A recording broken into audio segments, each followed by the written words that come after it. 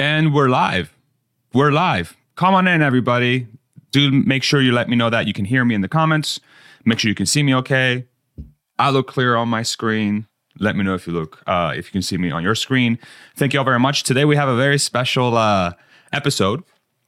So what I'm thinking for today, what I'm going to do is I'm going to sit down and take the premise that Elon has put forward of utilizing Tesla service or utilizing F1 repair techniques and F1 pit stop techniques in Tesla service, and what that would mean from a perspective of actually building out an entire service network with its supply chain, with the distribution centers, with the processes to get this done. And it's almost like, think of it as a way of utilizing first principles to tackle this problem. And I want to do this live.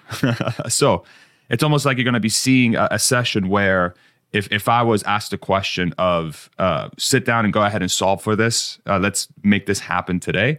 I'm going to go through it with you all and try to explain every piece of the puzzle that's part of getting Tesla to have F1 style pit stops. Okay. And so it's a live stream. If you're here after the live stream has gone live, sorry, you missed it, but it's recorded, so we'll be able to go through it as we go. And I'll be checking comments often. So if you guys have questions, if you guys have anything that you want me to revisit or is unclear, do let me know. I'll be checking comments from time to time. But yeah, we're going to sit down and go through the entire process of what it would take for Tesla to implement F1 style pit stops or service techniques in Tesla service. All right. So let's get started. I put together a little bit of a PowerPoint, which is super anti Tesla almost, but I think it's going to help us really understand what's happening. Okay, so here's my screen. Bloop. Magic. So when you think about Tesla service, it's not really just a service center or a body shop. It's not just the place that you go get your car serviced. It's a lot more than that. So you think about a service center and a body shop. What's required in those places to repair your car? That is parts. You need parts, and you also need labor. But really, the biggest limiting factor for anyone to be able to get service done at a specific service center or body shop is parts.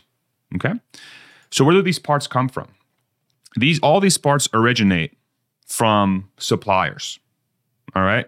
And so this is this red box here. And a supplier can be a multitude of things. A supplier can be a manufacturer or a third-party company that makes parts for Tesla.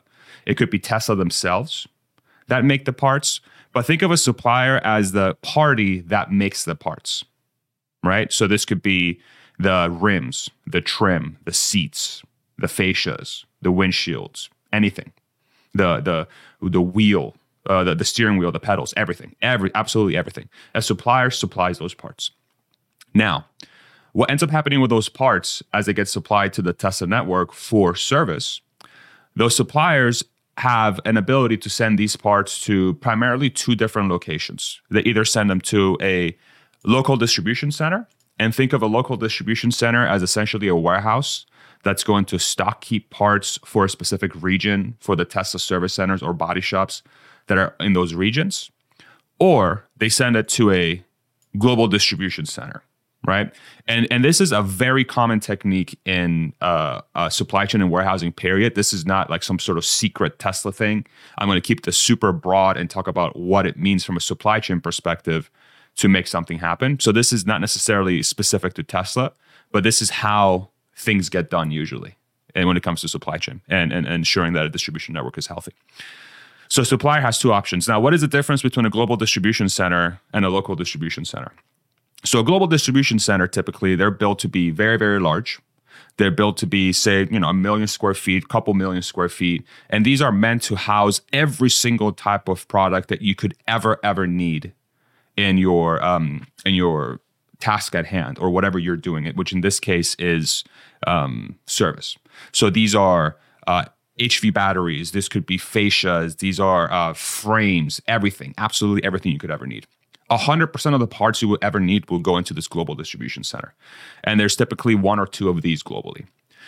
And then the local distribution center is more geared towards a majority of the parts that are going to be needed at a specific service center location, right? So this could be commonly used items like tires or, again, wheels, 12-volt batteries. You guys remember how back in the day, 12-volt batteries were a gigantic pain in the ass with Teslas because those things kept dying?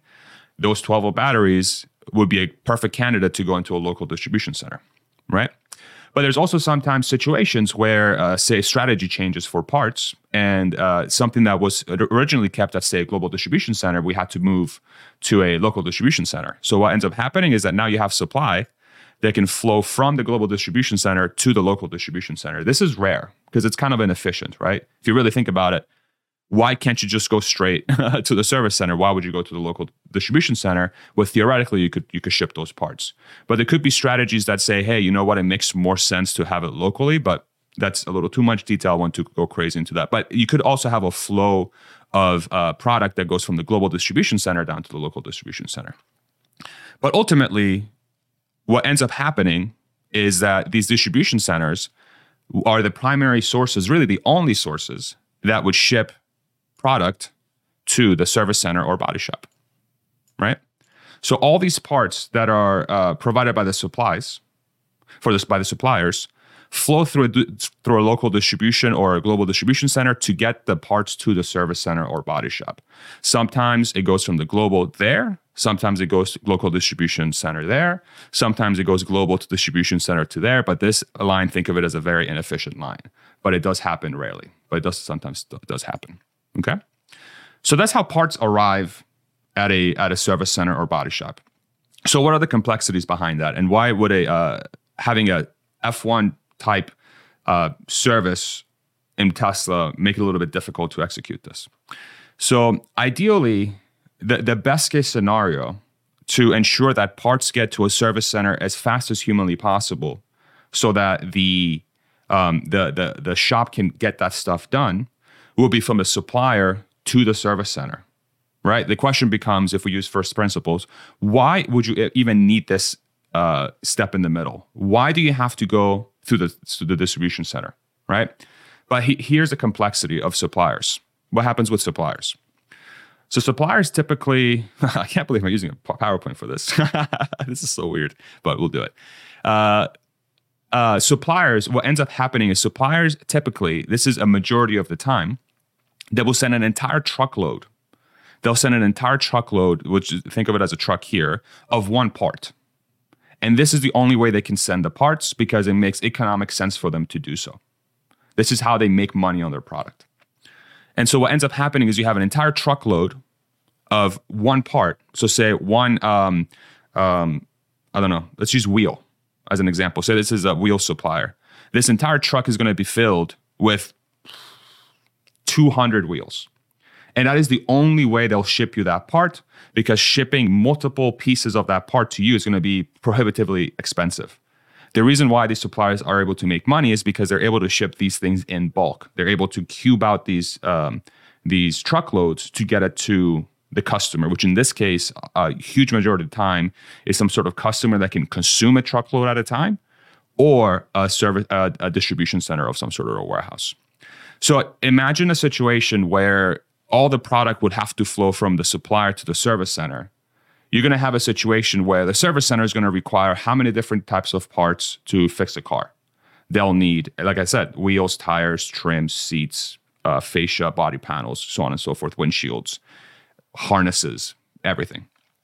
So a body shop or a service center, if you think about their layouts, if you've ever been to a service center or body shop, they're not that big.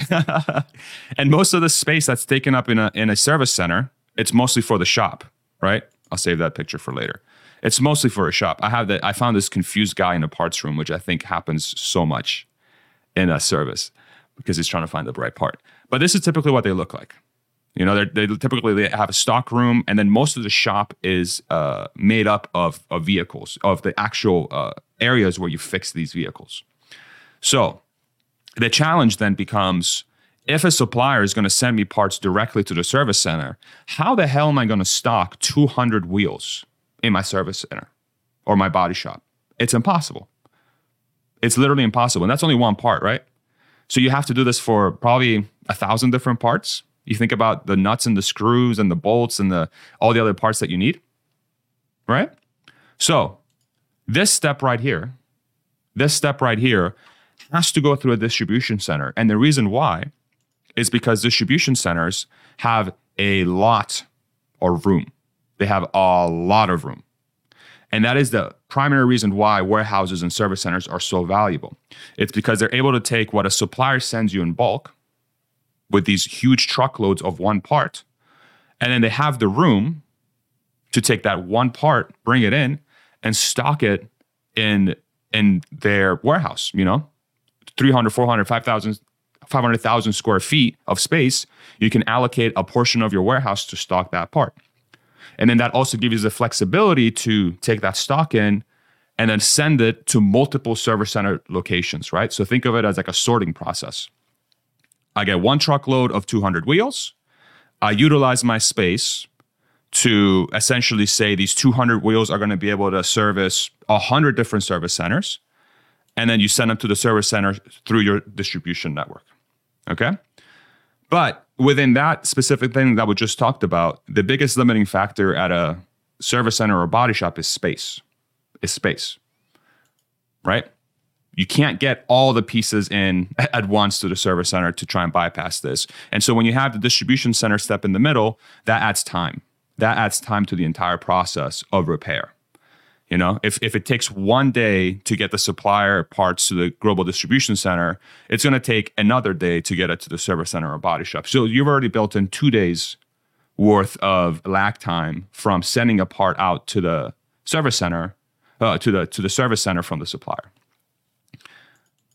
But from a space perspective, you have to have the distribution center in the middle.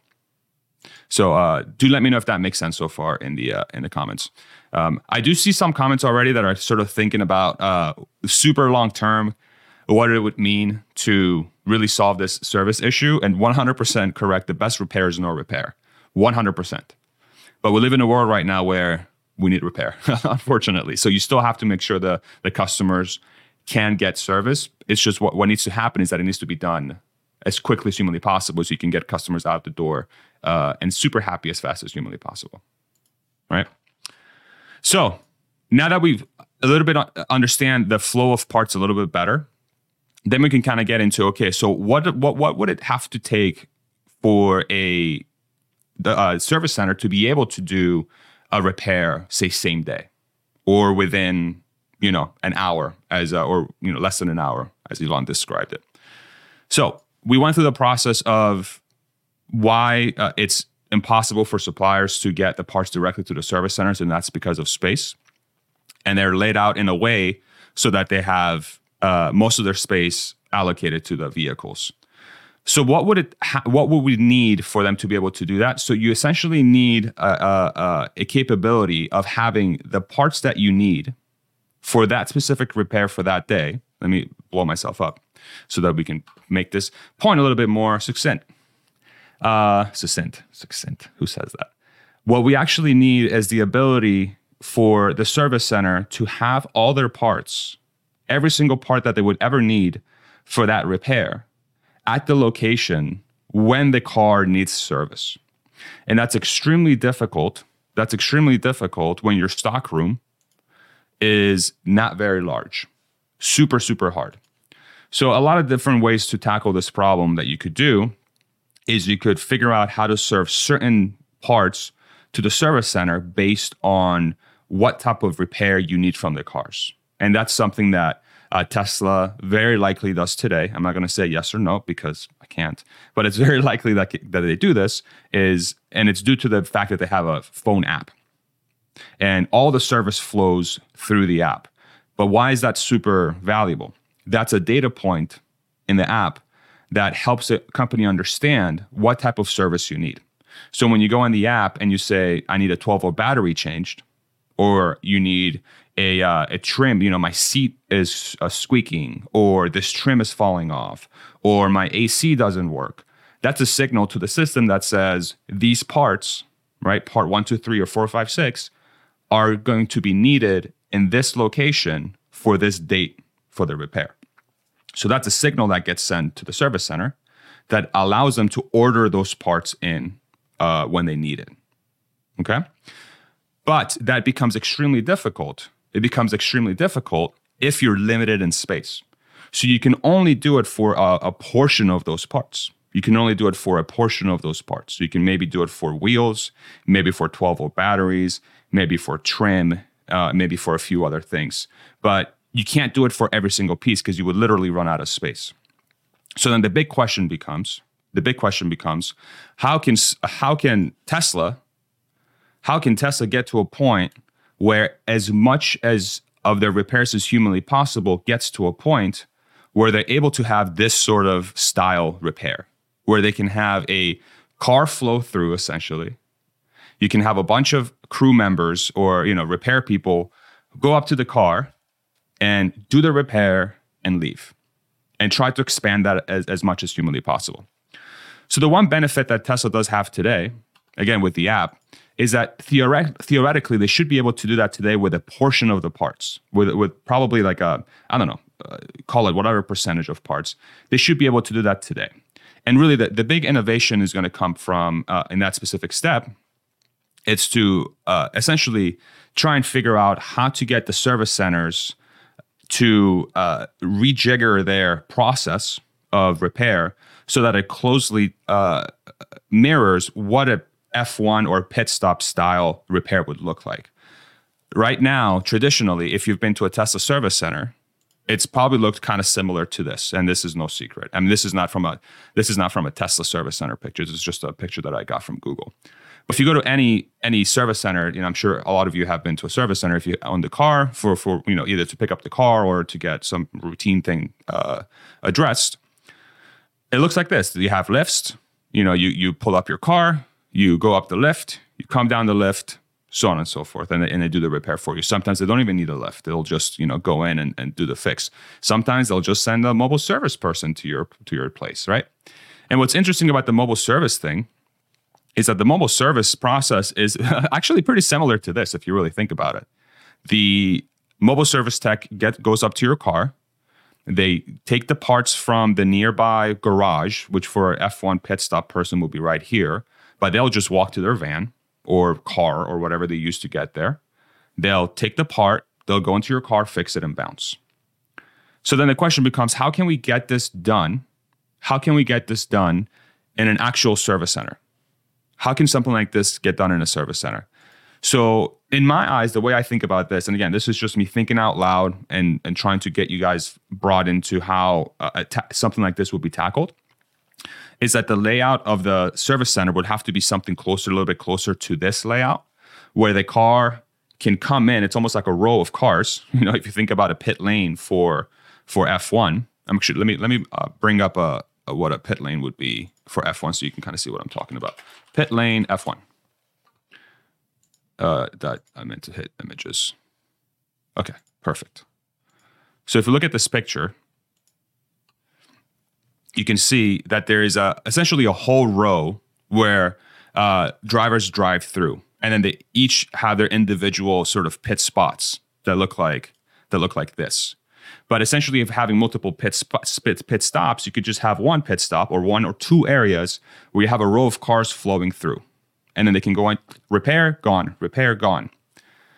And then the thought process there could also be is that if the driver doesn't need to be out of the car, as an example, why would you even have them exit the car and go inside the service center? Just have the driver, have it in the same way where you schedule on the app, hey, my service appointment is at 3 p.m. on a Tuesday. Instead of going to park the car, going inside, hey, I'm here, right? I'm here. Can you repair my car? They're like, yeah, go wait. We'll come get your car when you're ready. Simply just drive up to the pit lane for the thing. Don't even exit your car. Somebody comes to your car, roll down your window. I'm here for my 3 p.m. appointment. Cool. We'll get you up here in 5 minutes because they've timed it so that the one in front of you is leaving, right? The guy leaves. You drive up to the spot. A couple techs come in. They fix your car. You leave. Done. You never have to leave your car. You just drive up to the thing and go. So why is that cool? In a world where you have full self-driving, you already have a process that takes care of that.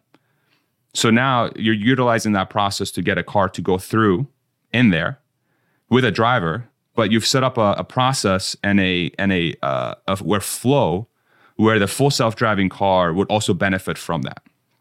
So that's one way of I think speeding up the process is bypass the whole park the car, go inside, talk to a guy, wait, they go get your car, get it in the shop, fix it, bring it back out. There's like 7 steps there. All right. Just drive up to the lane and they'll just fix your car. There's a question here from Jupiter. I haven't read it yet, but I saw but, and I love questions that start with but. But how would they repair things that are not part of the typical list of things, like a problem with seats or wheel alignment or whatever? That's a really good question. So that's why I prefaced it with if the driver is not in a situation where they're impeding the repair. So if it's anything that's within where the driver is sitting or they're located in, then those theoretically wouldn't be able to take advantage of this pit lane. Or what you could do is within the service center parking lot, just enable full self-driving, exit your car, and then the car will drive itself up to this pit lane. How difficult would that be to do? So then we think about that too. How do we leverage the existing full self-driving technology to get the car to go to this pit lane? Because theoretically, you probably don't even need a driver, right? So the driver may end up,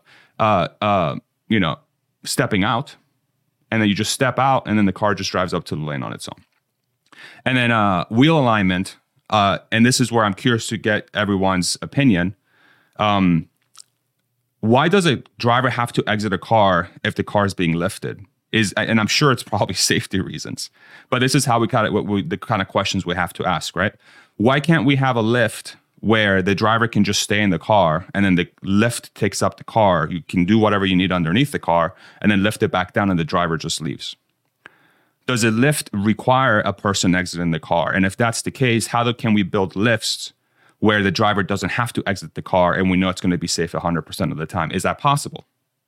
Because that will help speed up this process, right? If you don't have this lag time of going in and checking in, which is probably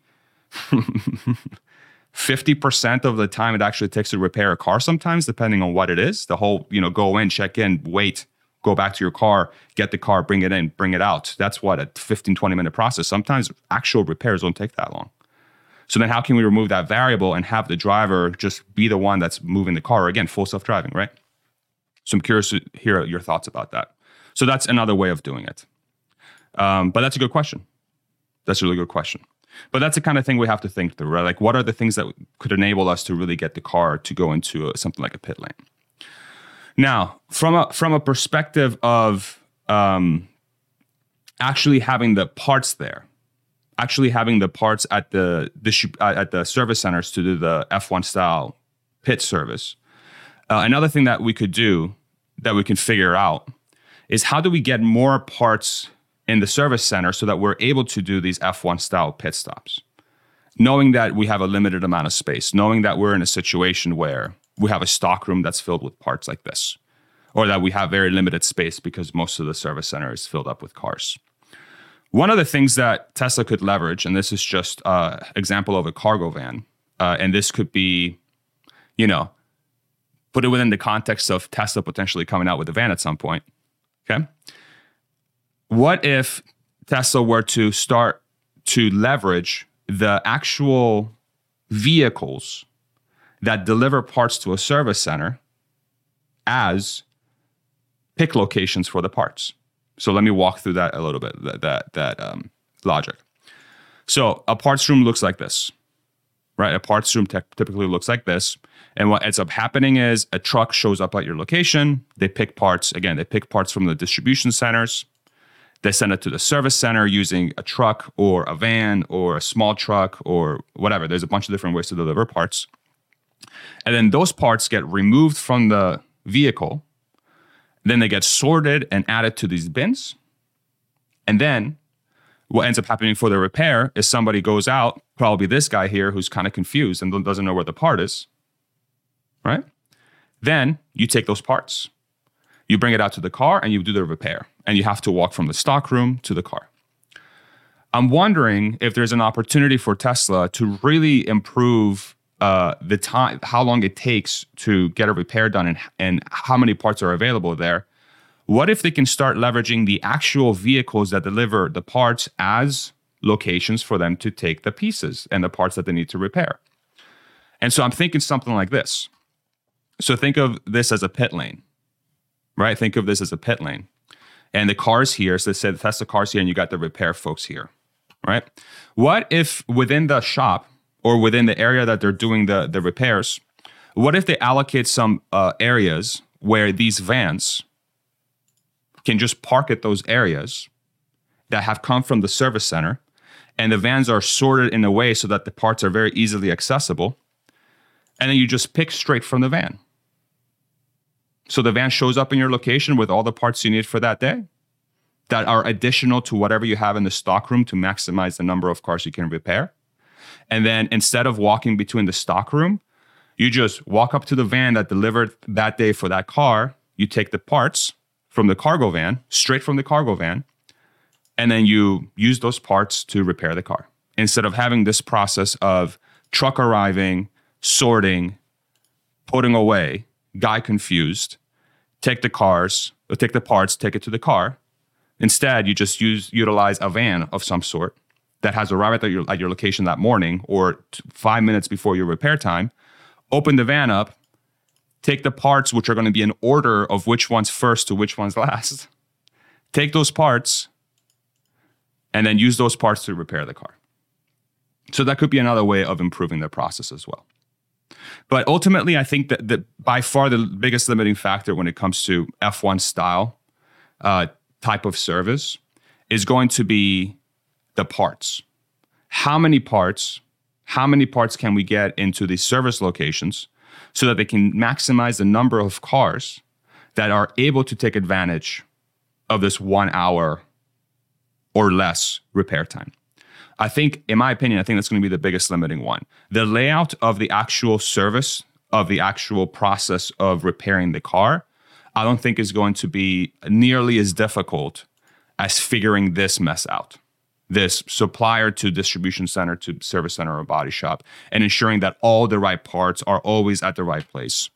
And trying to maximize how many parts you can have in a location, utilizing cargo vans as essentially additional square footage of parts that you need, and really sorting your parts room to ensure that you can stick as many parts as humanly possible in those locations.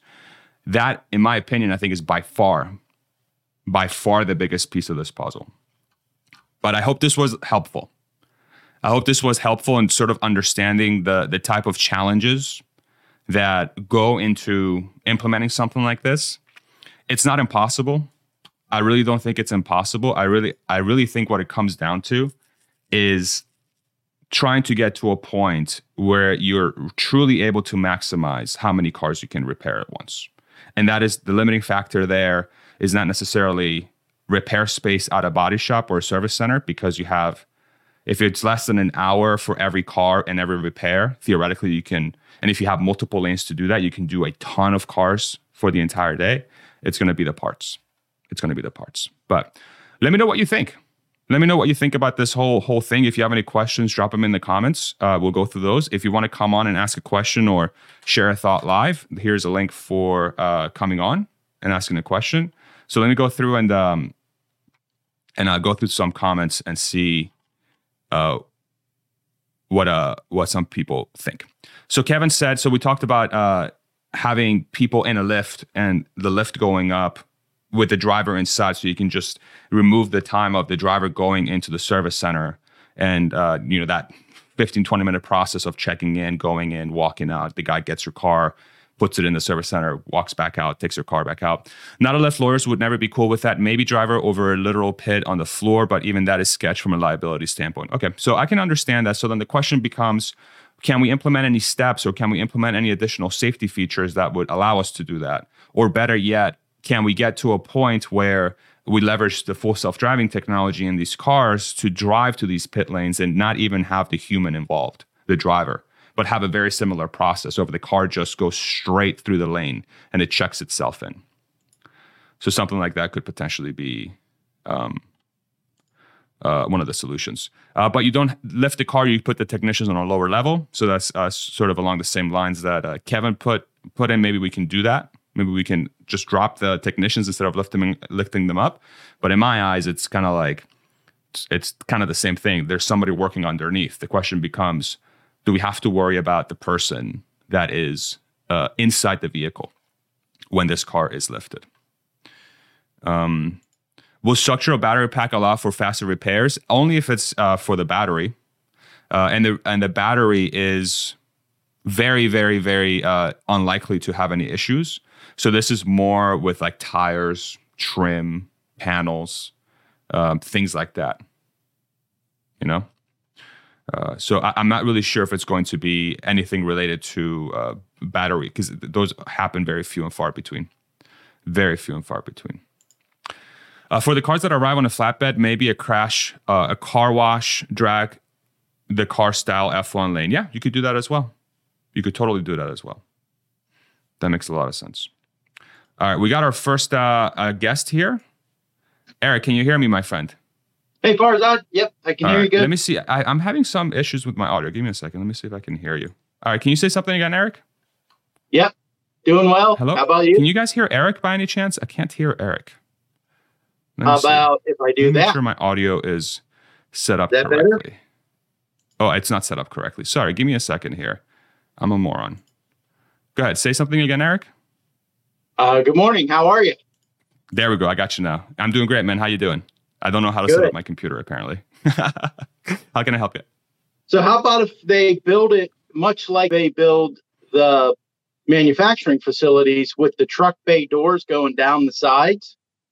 Mm-hmm. So it'd be like a long, narrow building that's maybe 4 or 5 cars wide.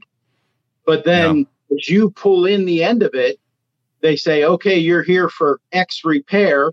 That means you need to go to bay 45 left or right. Yep. And you go down and pull in.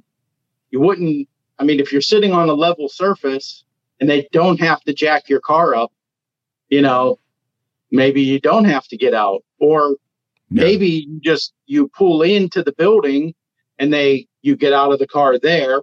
And like you said, they send the car to bay 45. And then, you walk to the other end and there's a lounge or whatever, or you just go sit down in a lounge and the car comes back to you when it's done. So if you imagine a long, skinny building and then outside there just be tractor trailer trucks, trailers full of supplies. Like you said, I don't care. Ship me a whole, truckload full of tires because we're going to need them. Mm-hmm. What do you think of that idea? That's a really good idea. I think that would make the most sense in a situation where you're building a new service center. I think the question becomes, how would you handle that for all the existing service centers that exist today? And is the F1 style pit stop under this context only reserved for the new style of service center, and are the current service centers not capable of doing that? Because I don't think the service centers that exist right now would have sort of like that ability to build that exact layout. Maybe you could do like a minimized version of it.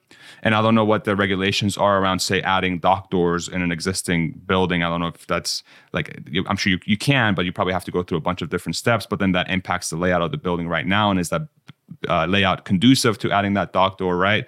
It's a really good idea. I'm curious, what do you think about the existing service centers? Do you think that's possible with what they have now? I don't know if it's possible with the existing ones, but keep in mind, like a lot of new malls, a lot of old malls had department stores, which would have, typically 2 or 3 dock doors, or maybe even 4, for bringing stuff in, because a lot of them sold furniture and appliances. So there's a lot of that kind of mall space that's just sitting empty or becoming empty. I know our local mall here in Beaver County in Western Pennsylvania, it's just slowly but surely dying away. And, my thought was, with electric cars, why couldn't you just make the whole thing the service bay? Because you can drive an electric car and it's not like you're filling it full of noxious gases, so it can just drive in there and drive wherever you want it to, so maybe they tell you, hey, drive your car over to JCPenney's and they're going to take care of your interior, different department stores, like a different repair. JCPenney for the interior. You go to Ross's or whatever for your exterior. Yeah. No, I think that's a really good idea. I think that would have fit right within the context of like how Tesla would approach a problem for especially for a new something that they want to do brand new. And I really like your idea for a new style service center. But I think that the challenge becomes for the entire infrastructure they've built out now with the existing service centers. How would they be able to make that happen? And I'm curious to see. I mean, what I sort of outlined, I think, would be probably more in line with an existing service center to try and rejigger what's going on. But obviously, when you go to a brand new format, you can do whatever, right? You have the luxury of starting from scratch. So, but no, great thoughts, Eric. Thank you so much, man. Appreciate you calling in again. Yeah, me and Cowboy are out. Thanks. All right. Have fun, brother. Bye. Awesome. Eric is a man. By the way, those that were asking that their room looks very futuristic, he's actually a groomer, and that's why there's a dog there, and that's his grooming room. I think he has a portable grooming business where he goes around and cleans up your dog. Yeah. All right. Let's read some more comments. What about a customer picking some parts from distribution center in his way to service center? It could save even days in some cases. Yeah, that's a decent point. I think there you're asking the customer to be part of the supply chain, and I don't think that's acceptable in my eyes. Like, say when I was working there, and they were, one of the things was like, well, we can just give the part to the customer and they can go take it to the service center. And we would all then say, okay, but why not just get the part earlier there so that they don't have to do that, right? So this is almost like a crutch, I would say. Yeah, it would help, but I don't think it would fly. Good idea, but I don't think it's within the standard of what Tesla would want to do. We have touchless delivery. Checking the car in is probably not as big a deal as just having the parts. So it's more about how to get the parts where they need to be for each day's appointment. That's exactly right. And I know, while I was there, that was a huge challenge constantly to try to make that happen. And if Tesla's trying to get this F1 style delivery pit stop service system to as many cars as humanly possible, then the question becomes again, how many more parts can we get into this footprint so that we were able to do that for as many cars as humanly possible? Yeah. I can use a mobile groomer. Yes, you can. Instead of mobile service, you can have mobile grooming. Another comment from Roger. Even better, group part kits for common jobs at the main warehouse. Keep the 50 most common kits on the area delivery van. Deliver just in time. Tag for the job from the van. Restock overnight. Mwah, perfect. That's exactly right. Something like that would be great, especially in this style where I feel like we're like group sourcing how to solve this. We're a group, what is it called? Group, we're just getting together and solving problems together. Exactly right. So if we do what was just outlined here by Roger, group part kits for common jobs at the main warehouse, keep the 50 most common kits on the area delivery van, deliver just in time, tag for the job from the van. Perfect. You can load them up in the van. And you'll know the appointments of the cars, and maybe you can have the kits subgrouped in a way so that we know which car gets what job, or just have them, like you said, just kit them and then just have them as picking locations. And then the repair person can just go in the van, grab the part, boom, fix right on the spot. Great idea. I really like that idea. That's a really good idea. Kevin, how you doing, my friend? Hey, good, President. Sorry, I'm fixing the light. So, all good. You look great. Thanks. I've been kind of multitasking, so I'm not paying too much attention to the, some of the logistical back end stuff you've been talking about. But sure, the whole idea of a pit stop got me into. This is the first time I've done a live stream of any kind. I'm looking at this more from a customer experience kind of standpoint, and I don't have a Tesla right now, so I don't day to day do supercharging, or I haven't been to a service center. Watch enough to kind of get a sense of what that situation is like. But I've had plenty of service appointments with cars, and the kind of concierge service that you have with a Lexus, BMW, whatever, is something that I'm at least accustomed to. I'm looking at the real estate that you guys have, that Tesla has, with the superchargers themselves being the big leverage point. And I like Eric's idea about putting some superchargers in old, derelict malls, the old Sears service bays that are probably just gathering dust right now, probably could be repurposed pretty easily. But the whole idea is take these take the supercharger spaces and expand them from just being a place where maybe you go to the nearby McDonald's to really owning the whole experience. If Tesla would vertically integrate the whole supercharger real estate stack, they'd have, a building next door, a McDonald's fast food menu kind of thing somewhere in there. They could have, some other businesses renting, other restaurants renting stalls, make it, coffee shops, whatever you want to talk about. You're going to go there typically for a half hour to recharge your battery. But, what better place to have a little back warehouse full of parts, high value or high frequency replaced parts, and even the mobile, you could have a lift somewhere in the back, maybe if you really needed one. But what I'm thinking is even the mobile service guys could rendezvous, Yeah. Somehow we've figured out that there's a problem, the cars know what's wrong with themselves before you do. So they report back to the mothership, hey, wiper fluid's low, show up at the next supercharger, here's some wiper fluid, put it in, bad example. But, maybe the wipers are, I don't know how smart the cars are about what parts are about to break, but the frequently replaced parts like that you could just go to a supercharger location. I think you could have a good customer experience. No customer wants to be caught in a lift and need to go to the bathroom after 15 minutes and then that's true. be locked in their car. So that's fair. I was kind of like putting the kibosh on that idea, right? Yeah, that's fair. But I appreciate that.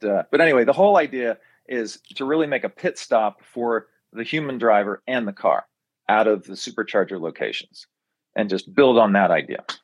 Yeah, that's a great idea. That's a really good idea. And I think the fact that you're leveraging the real estate already to make that happen, which I guess they technically own or they're part owners at least because they have the chargers there, then I think what's interesting there is the parts can be delivered in multiple ways. Like you could have a stock room or some sort of building that acts like a sort of like a local warehouse.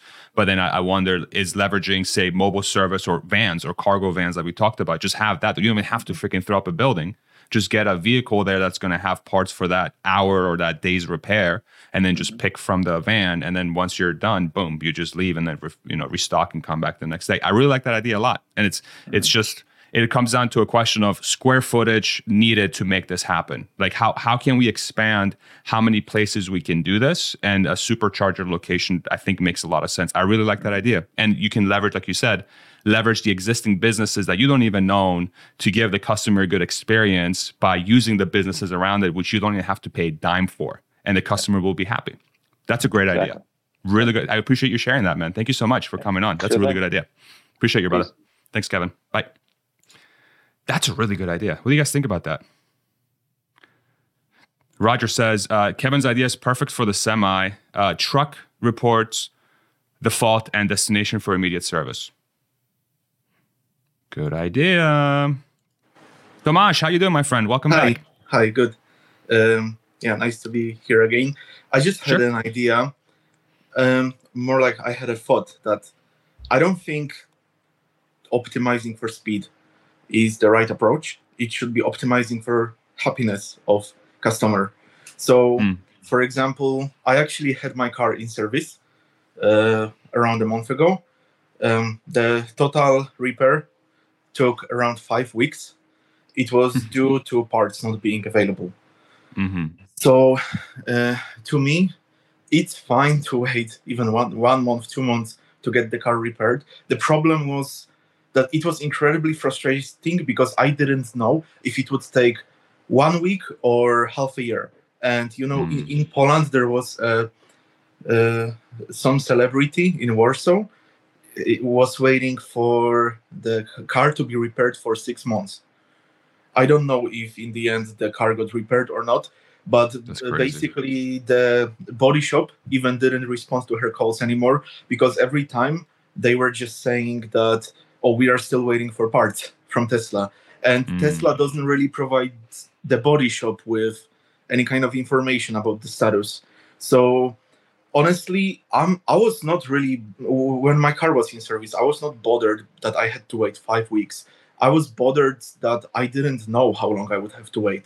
This was, especially hearing the horror stories from, especially this one in Warsaw, but even in the body shop where my car was, there was another Tesla waiting for 3 months.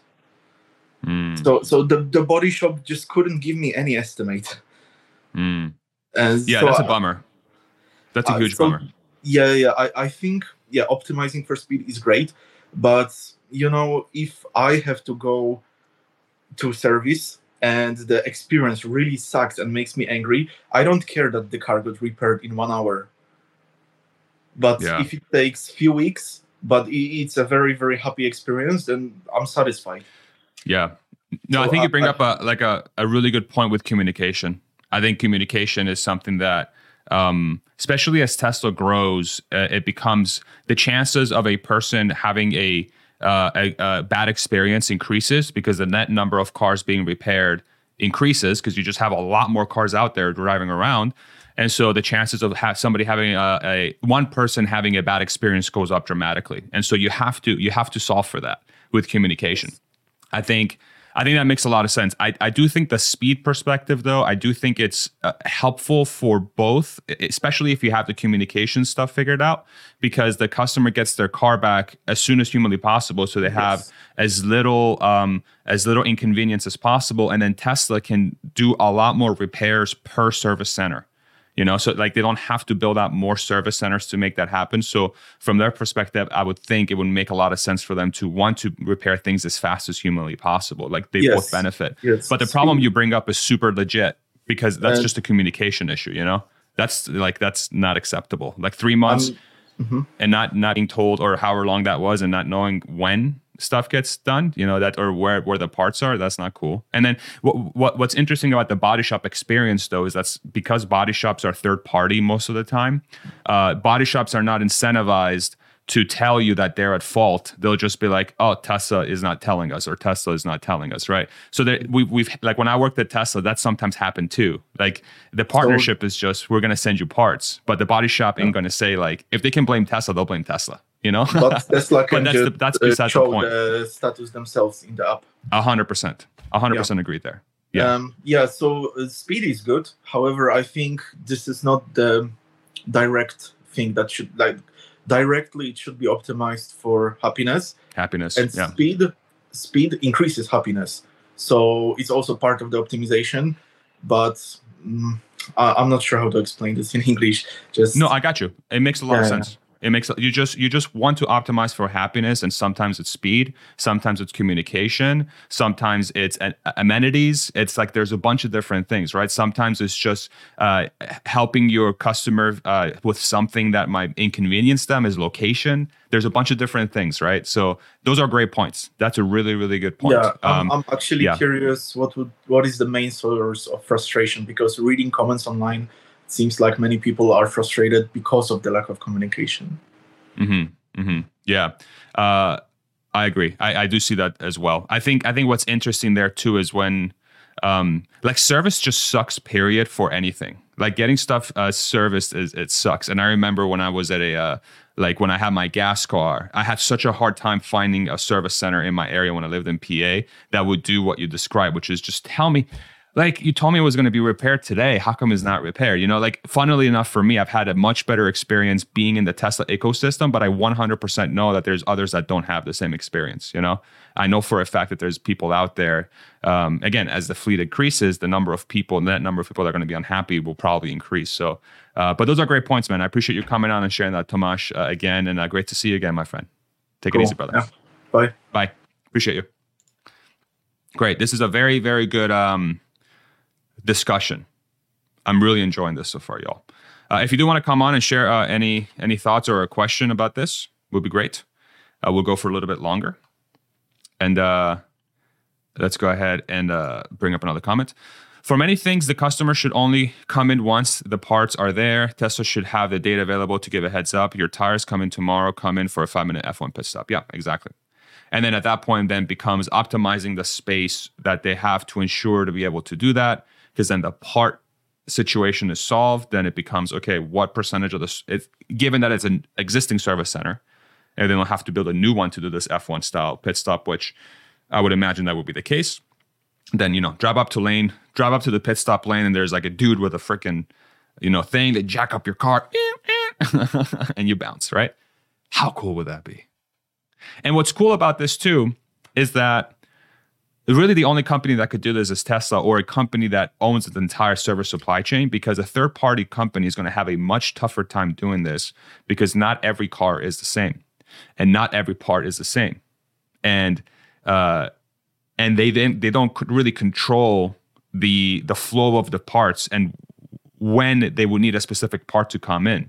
That's the beauty of owning service as a company, is you have every single data point to be able to make this happen. So then the exciting thought becomes, if Tesla is able to do this, they're the only ones that can do this. No one else will be able to do this unless that company, that service center that will be third party, invests a gigantic amount of money and space to ensure they have every part they would ever need to be able to do that F1 style service at their location. So they could do it. I mean, they could say, hey, we'll do F1 style stuff for, there's quick oil changes and there's quick tire places, But if we're expanding it to more things, then it becomes a little bit more difficult if you don't own the entire end-to-end service supply chain. High-end full-service car washes are a good template for some of the service envisioned for the car. They could do more for a driver. Yes, that's a good thought, because there's a lot of real estate in these car washes. Like, that's such a good point. We went and got a car wash at our local car wash, and they have so much room. Like, they have so much room. Pretty wild. I don't know if it's hours, but it is parts not being available. And if you're open 24/7, you would still have a ton of downtime waiting for said parts. Unless you have a train of these suckers, it's almost like you could have warehouses on wheels that are constantly, like you have just vans that could continuously deliver parts, especially if they're self-driving.